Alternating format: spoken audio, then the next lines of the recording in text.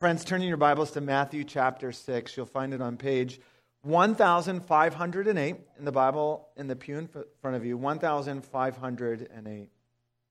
Now, while you're turning there, who can tell me what the word glossophobia means? I'll give you a hint. It's not the fear of glossy things or of a glossary at the beginning of a textbook, okay? According to a Boston University article, glossophobia is the medical term. It's a medical term for the strong fear of public speaking. Anybody else have that fear? Mildly, extremely?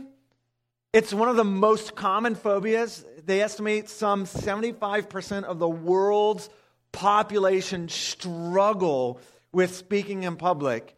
And if God were to call you to become a pastor in the pulpit, you would be like Jonah and run away, wouldn't you? It can be such a concern for some people that it reaches the level of an anxiety disorder. Can you believe that?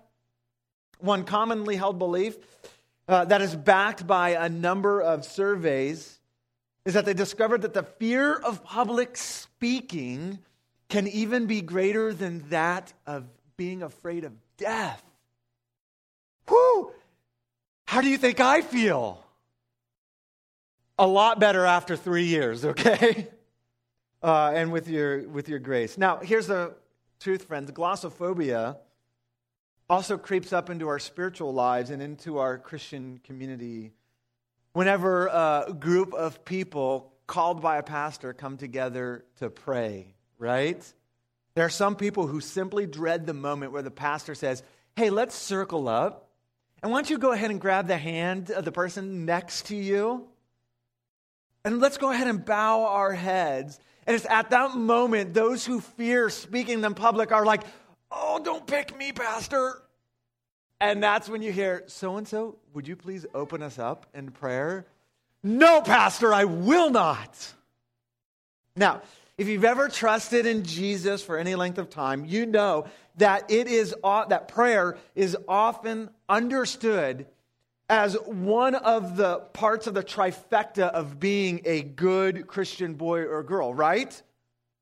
Most of our discipleship models teach us and train and require us to do one of three things, actually all of three things: read the Bible, go to church, and pray, right?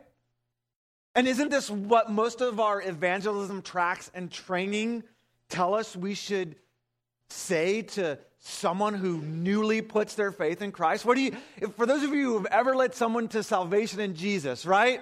It usually culminates in a prayer where we get them to pray out loud. So we get to do something where they're even more afraid of doing that than death, right? And we invite them to face one of their greatest fears, praying out loud. And then after they accept Christ and they say, now what do I do? We say, read your Bible, go to church, and pray. But what we don't do is we don't then teach them how to do those things. We don't then model for them to do it. How many of us forget to even invite them to come to our church with us, right? And I'm not picking on anybody in here because that's how I was taught. That's how I was trained. That's the things that I've relied on. Now, friends, don't get me wrong. Reading your Bible, going to church, and prayer are indeed vitally important for every one of us who has put our faith and trust in Jesus Christ. If you want to flourish in your relationship with God, those three things are vitally important to have as being particularly regular habits occurring in your life. But why is it that when we tell people that they should do these things, we struggle with teaching them how to do it? Wouldn't it be like telling your teenager that part of growing up and becoming an adult is driving? And then saying, hey, you should go get your license and start driving. And while you're out there on the roads, just don't do anything I wouldn't do. Would we ever do that to a kid? No. One, there's laws against that, all right? Unless you live on a farm, let's be honest. But two, that we would be putting our children in danger. And it's similar when we tell a new believer or when we tell a brother or sister in Christ, hey, just pray about it. But then we don't offer a way of helping them with that prayer. And no wonder why so many of us are afraid to pray in private, let alone in public. But never fear, friends, because Jesus is here. Amen?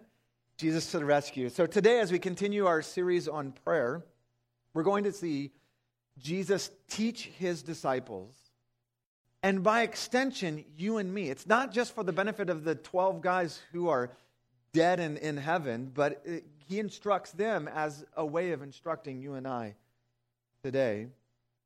He teaches us how we are to pray. But before we dig in, I want to point out some things about this text that we're about to read. If you are at all familiar with the Gospels, have you ever noticed that the only thing we read of the disciples specifically asking Jesus to teach them is to pray? They don't ask him to teach them how to walk on water, which would be cool. They don't ask him to teach them how to raise the dead, heal the sick, or cast out demons. All probably really helpful things, right? But they ask him to teach them how to pray. Now, to compound the importance of what we're about to read, I want you to keep in mind that Jesus' disciples were raised Jewish. They were Jewish men. The Jews pray about everything. You would think that if there was a people on this planet that knew how to pray, that were set up for success, had a great foundation, it would be the Jews. And these guys, because of their Jewish heritage. But the kicker is this. As they spent time with Jesus, they see that God, our Father, moving in ways to answers to Jesus' prayers like they had never seen or experienced before. And all of this is to highlight the very important fact that if they needed to learn how to pray, they, the disciples, needed a model, needed to be taught how to pray. How much more you and I today, friends? Now, another thing I want to point out before reading the Lord's Prayer is that it is not a formula. It is not a magical spell that you use somehow to motivate or move God to giving you your greatest wish and desires. Rather, it's more of a model for the kinds of prayers that should regularly be on our lips and in our hearts. Now, there are some faith traditions who uphold that the Lord's Prayer is more of kind of like an incantation that can, in a sense, move God more than a humble or transparent cry out to God. I am not one of those who subscribes to this persuasion.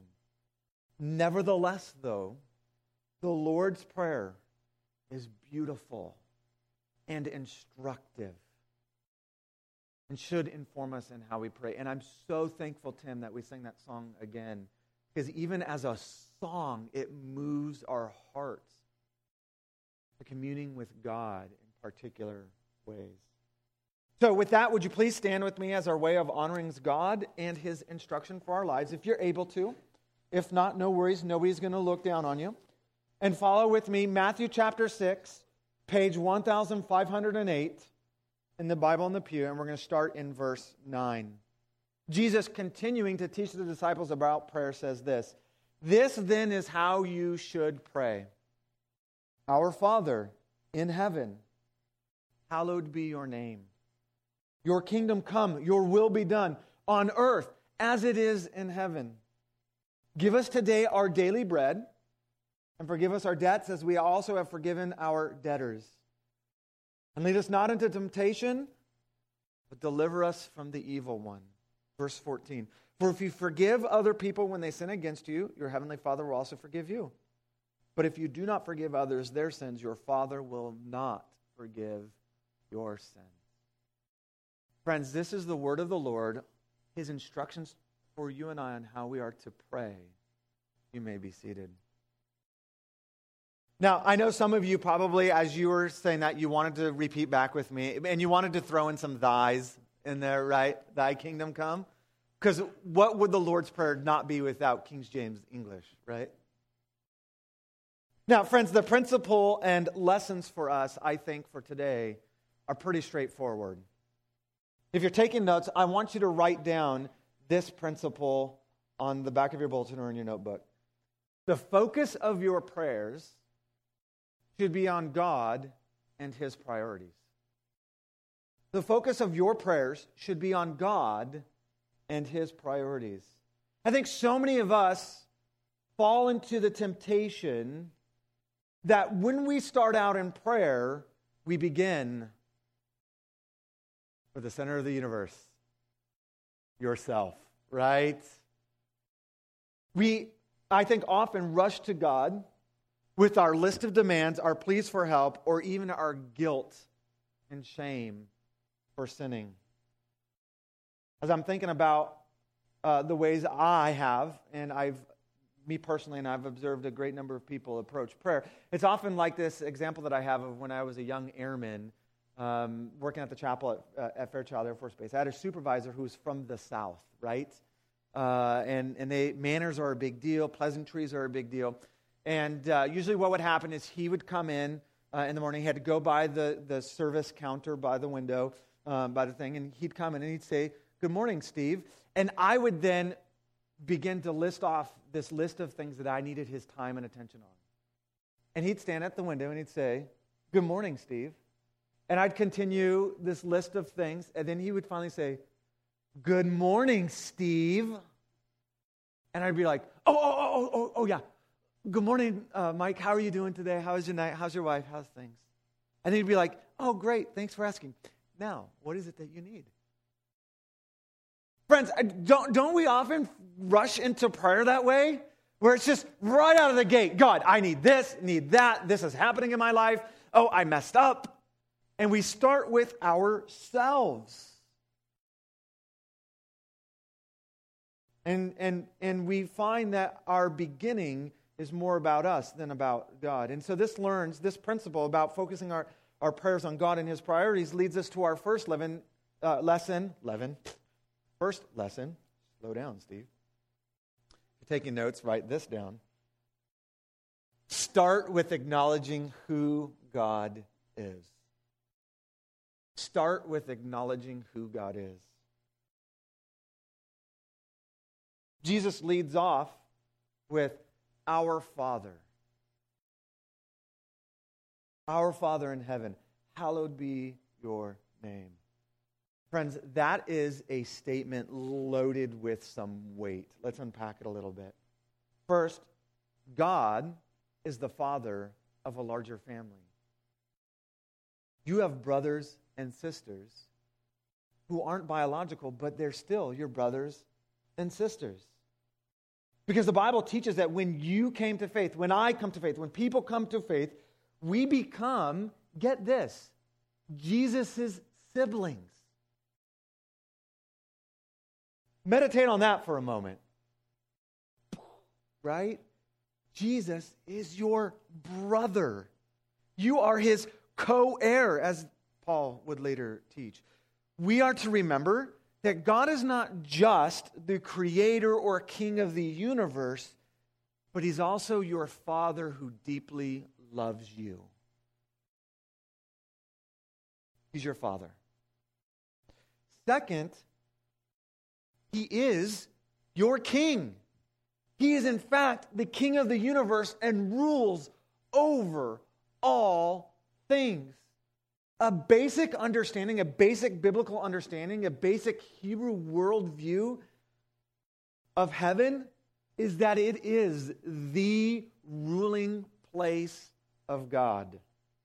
It's not simply a geographically separated place where God has his primary residence and he temporarily vacations as his second home here on earth.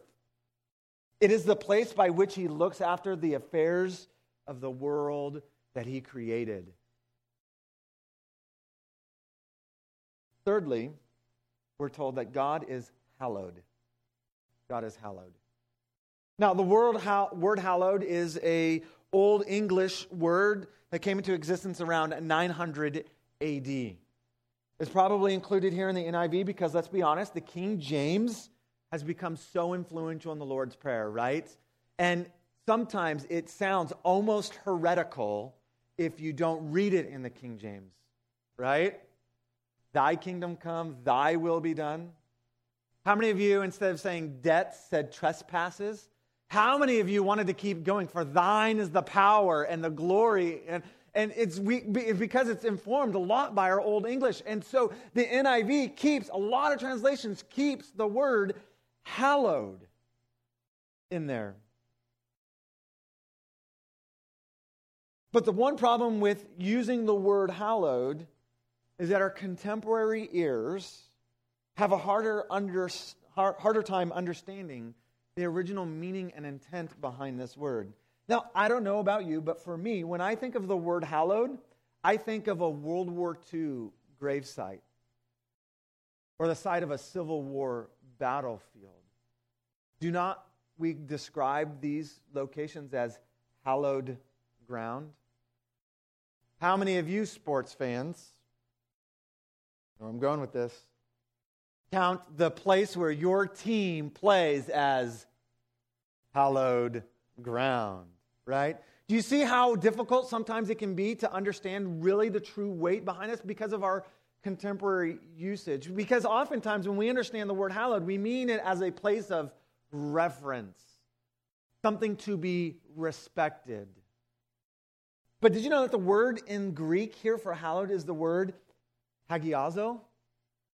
And it's a verb, not an adjective.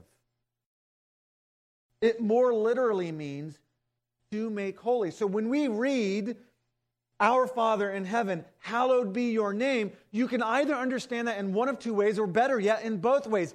God, you are making, or you make your name holy. That's one way you can understand it. The other way is, God, I am to make your name holy in my life. And I think Jesus means both. When we say that God's name is hallowed, I think what Jesus intends for us to mean is that we are to glorify God by making his name holy. That means that when we demonstrate God's character to the world, we demonstrate his holiness to people. Now, friends, his holiness is not tied to your behavior, okay? He will be holy even when you're the worst of sinners. But friends, we are called in this prayer by Jesus to make God's name holy by the way we conduct ourselves. I like how my Greek professor writes about it, what he means to hallow God's name. He writes this expression, perhaps based on an ancient Aramaic prayer, means not only to treat God in his name with reverence and honor, but also to glorify him by obeying his commandments. One of the things that Heather and I constantly are trying to teach our children is that the greatest way they demonstrate that they love us is by obeying. You demonstrate that God's name is hallowed, is holy and revered and respected when you obey. Acknowledging God in your prayers includes your commitment to obedience. When you pray something in the lines of hallowed be your name, it's much akin to saying a prayer of allegiance to God's rule in your life. And this is the way Jesus says we should start off our prayers, by acknowledging who God is. Now, the second lesson from the Lord's Prayer that Jesus quickly goes into is that we are to acknowledge what he does. He continues on in verse 10, your kingdom come, your will be done on earth as it is in heaven. Now, contrary to popular belief, God is not sitting around on some cloud up in the cosmos waiting to dispense whatever we pray and wish for. Okay?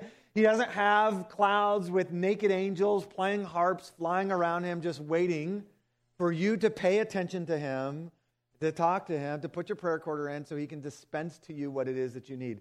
That is not what God is doing or does. Okay? He has been and will continually be making his will become reality in your life. Jesus teaches us to pray for God's will to be done. Not yours, not mine, but his. And it's not just limited to some time way off in the distance, some point in the future. I think oftentimes when I've prayed this prayer, your kingdom come, your will be done on earth as it is in heaven, I've often thought of like sometime way after I'm dead. Or at least when I'm like in retirement years. Right?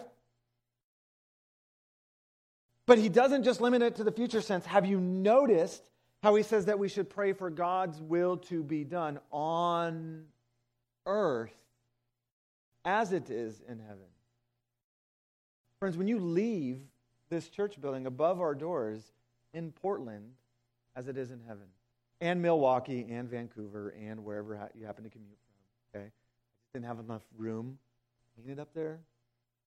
But it's a reminder that we're to do something with our lives. I've met so many brothers and sisters in Christ who live like they're simply abiding their time, they're twiddling their thumbs, waiting for Jesus to come and make things right again. And their work and their recreation is just passing the time. You back yet? Nope. All right. Punch the clock again. Plan that vacation again. Try not to go into too much debt because that stresses me out. And I'm just going to abide my time. Many brothers and sisters have no concept of what it means to make something of this world that reflects what the future kingdom of God looks like. What if you and I made it actually a priority to be about what God is doing in this world today, and we committed ourselves to making Portland be as much as possible heaven on earth? I'm not talking about your favorite restaurant, okay, or your favorite recreational activity, but actually that sinners would say, that place on 143rd and Burnside feels different, feels good. That neighbor, every time I go to their house, feels like a little piece of heaven. Which may include some cooking and some other things. But you get what I'm saying. The more I read the Bible, the more I become convinced that the mandate by God to Adam and Eve in the Garden of Eden, that they were to be fruitful and multiply and subdue the earth. Okay, that doesn't mean to put it in a chokehold and strangle everything possible out of it, friends. Okay? I'm convinced the more I read that, it means that we are to partner with God in making our current world more and more like what it will be in the future. The Bible starts with a garden and it ends with a garden-like city. Does your home, does your house, your address, because that's the first place you start, does your work center, does your workplace, if you still have a job, does your neighborhood, does your city, does your church feel like a place of shalom, of peace? Does it feel like walking in to a beautiful botanical garden where you just breathe in fresh air and you just sense God's presence? Friends, the second thing we learn is that we acknowledge what God does, what he is doing in our world. Not only that, but also in our lives. He wants you to partner with him in making this world more like him. The third lesson is, and this is the part where you've been waiting for. The third lesson is, okay, this is where we ask God for the stuff we need. Jesus continues in prayer that we're to ask God for our daily bread. Now, I believe that if you were one of his disciples and you heard this statement, that in your mind you would have been transported back to the time of your ancestors when they wandered around in the wilderness for 40 years after their rescue from Egypt. In that story from the book of Exodus, we learn that though the 40 years of wilderness wanderings was because of the consequence of Israel's unbelief in God to do what he said he would do, God still provided for them. This is most clearly seen in the provision, the daily provision of a bread-like substance called manna. Did you know manna is a technical term for what is it? That's all that it means, right? It sounds so cool and holy. It just means, what is it? There's a church, love them. They call themselves Manna House. Next time you say, oh, I go to Manna House. Oh, you go to what is it house? Just teasing. It just means what is it? It was a bread-like substance. It kind of was like, in my mind, I think of Wheaties coated in honey. Anyway, it fell from heaven every morning. And in this provision, you were commanded by God to collect only enough manna. What is it?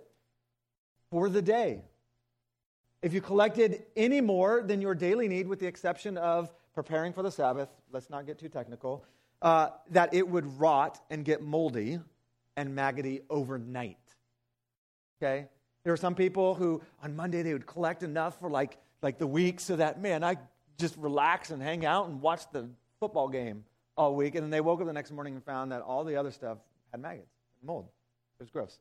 Now, implied by Jesus in this lesson is the discipline of asking God daily for what you need. Not simply weekly, monthly, or yearly, but daily. We are to go to God and ask him for what we need. And it's not an annoyance to God to daily ask him. There's a parable of the persistent widow. You remember her story, right? This widow wanted justice, so she goes to an unrighteous judge every day and every night, waking him up at an obscene hour. Give me justice, gives me justice. And finally, she wears the judge out. And he says, not because I care about you, but because I want to shut you up, I will give you justice. The moral of the story, I believe, that Jesus has for that is, if that's how an unrighteous judge would approach a persistent widow, how much more your heavenly Father? It does not annoy God for you to go to him daily. But some of you are like me, where you pray to God once, you know he hears you, and you just keep on trucking. We're told to ask him daily for what we need. Friends, not only I think is this harkens back to the Exodus and the daily bread, the manna, what is it that fell from heaven? I think it also, in the minds of the disciples, would go back to that time where Jesus was tempted in the wilderness, where he's fasted for 40 days. Anybody ever done that before? Okay, I can barely go 24, maybe 36 hours, right? Imagine 40 hours without food. Jesus was hungry, right? And he was told by Satan, command these stones to be turned into bread, and it will be done so. And you remember how Jesus responds? Man does not live by bread alone, but every word that comes from the mouth of God. I think Jesus is saying, not only do you need to ask God for what you need daily, but you need to daily be in God's word, because the answer for your prayer may just, in fact, come from the scriptures, friends. Notice how he doesn't say you need to understand it all. He just says you need to daily be into it, friends. It does not annoy God to talk to him daily, and it does not. And the best thing for us is to be in his word daily. Ask God for what you need. The fourth lesson is this: forgiveness is really, really important. Really. You like the emphasis there? This point is so important that after the main context of his prayer, Jesus says in verses 14 and 15 that our experience of forgiveness by God is tied directly to our ability or inability to forgive others, those who sin against us. I believe this is Jesus' way of emphasizing that the condition of your heart is just as important, if not more, than what you pray or how often you pray. He says, and forgive us our debts, right? We ask God to forgive us as we also have. Have is a past tense term, right? But there's also this future sense. As we, it's a continually thing that we constantly do, is we constantly forgive those who sin against us. Who in your life right now do you have beef with? What name do they go by? brother, sister, son, daughter, neighbor, pastor, no, not that one, boss, cousin, president, no, not that one. What is it that you have beef against, right? Where someone has done you wrong and you have been unable to forgive them. Jesus says, if you do not forgive others, how can you expect God to forgive you? Isn't that hypocrisy? Isn't that arrogance? Forgiveness is really, really important. Really, it is. The fifth lesson for us that we need to consider today is that temptation is a slippery slope that leads to hell. Temptation is a slippery slope that leads to hell. Have you ever struggled with Jesus saying, lead us not into temptation? Has anybody ever thought about that phrase for a moment and said, wait, let me put on the brakes. Jesus, what are you actually saying here? Because on one hand, it sounds like God could lead us down the path of temptation. It sounds to me that if you take it a certain way, it means that as I follow God, that I could find myself in temptation. Lead us not into temptation. I've struggled with this. But then, if we consider the verse in James 1:13, and it's going to be up on the screen, Jesus' brother says this, when tempted, no one should say, God is tempting me. For God cannot be tempted by evil, nor does he tempt anyone. So if we take that verse and we pair it up with this verse, we have to conclude that Jesus is talking about something else. That God does not, in fact, lead us down a path of temptation. He does not lead us in the line of fire of sin. He's talking about something else. Friends, I think there's several things that he's getting at. First, we have this internal and external battle with our adversary, the devil, and our flesh. I'm convinced that what Jesus is teaching us is that we are to ask God to steer us clear from temptation. This is a call for God to have his hand on the rudder of your life and to say, you correct my course.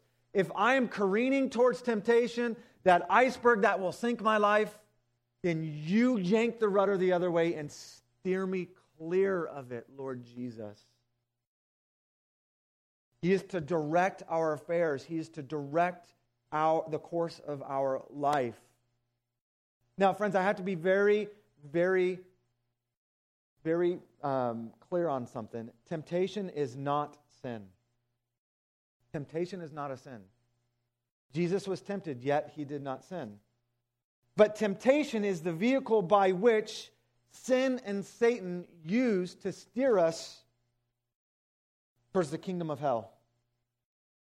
But when you pray, lead me, Heavenly Father, not in temptation, you are asking God to steer you clear or to shine a big fat light on the things in your life that are causing you to lead down the wrong path towards the evil one. Second, when Jesus here in this part of the prayer says, not only lead us not in temptation, but deliver us from the evil one, Jesus acknowledges that we have a very real adversary, the evil one. We know him as Satan or the devil. And the evil one's desire is to wreak havoc in your life. He does not have a good day, and he hates you, and he doesn't want you to have a good day. So we are encouraged to ask God to deliver us from Satan and his attacks in our lives. And this should not be a one-time ask, my friends. But every time you go to God in prayer, I should be just as relentless in asking for God's direction and deliverance as Satan is relentless in trying to get me to disobey God. If he won't give up, we should not give up. Asking God to direct and deliver us. Now, friends, as we begin to close, as we begin to land the sermon today, I hope, it's my desire, you can see how important the Lord's Prayer is as a model for how you and I ought to pray. And not just once in a while, but on a regular basis. It's not meant to be a formula or a routine that somehow moves or convinces God to move his hand in a particular way in our favor, but rather because God is your heavenly Father and he loves you very, very much. And he's the King of the universe. All power and authority is his to do things good and great and holy in your lives. He works wholly for your good every day. Now, I hope as you make the focus of your prayer on God and his priorities, that you'll learn more and more how to pray in this way, to pray the kinds of prayer that God responds to. And that as you experience more of his response in your life, that you'll see his glory and his goodness shining in you and through you. Amen? Friends, would you please stand as we close in prayer today?